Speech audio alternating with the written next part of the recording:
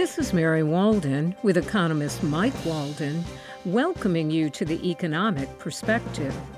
Today's program asks if moving to the city is always successful. Mike, the bright lights of cities have always been attractive to many people looking for success. On average, has making this move worked in the past, and does it work now? Well, I think you can see stories, or maybe have stories in your family or watch movies that have these stories where, yes, that has worked in the past, that people find that life in the rural areas, life in small towns is hard. It may be tough to eke out a living, so they move to the city. On average, I'd say up to about 1990, maybe even 2000, that worked for a lot of people. They could find more opportunities. They could find better paying jobs coming from the rural small town areas and moving to the big cities, whether this is in Oklahoma, New York, or here in North Carolina. But researchers recently have found, especially if you look at the data since 2000, that doesn't seem to be working.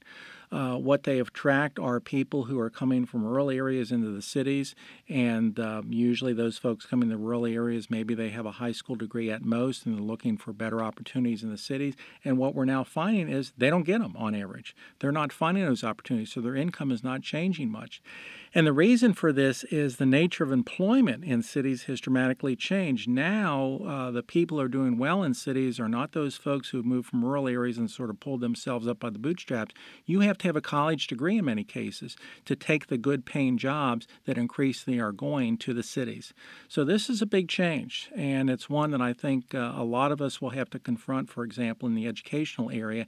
How do we provide opportunities for folks, particularly in rural and small town areas, to increase their income mobility?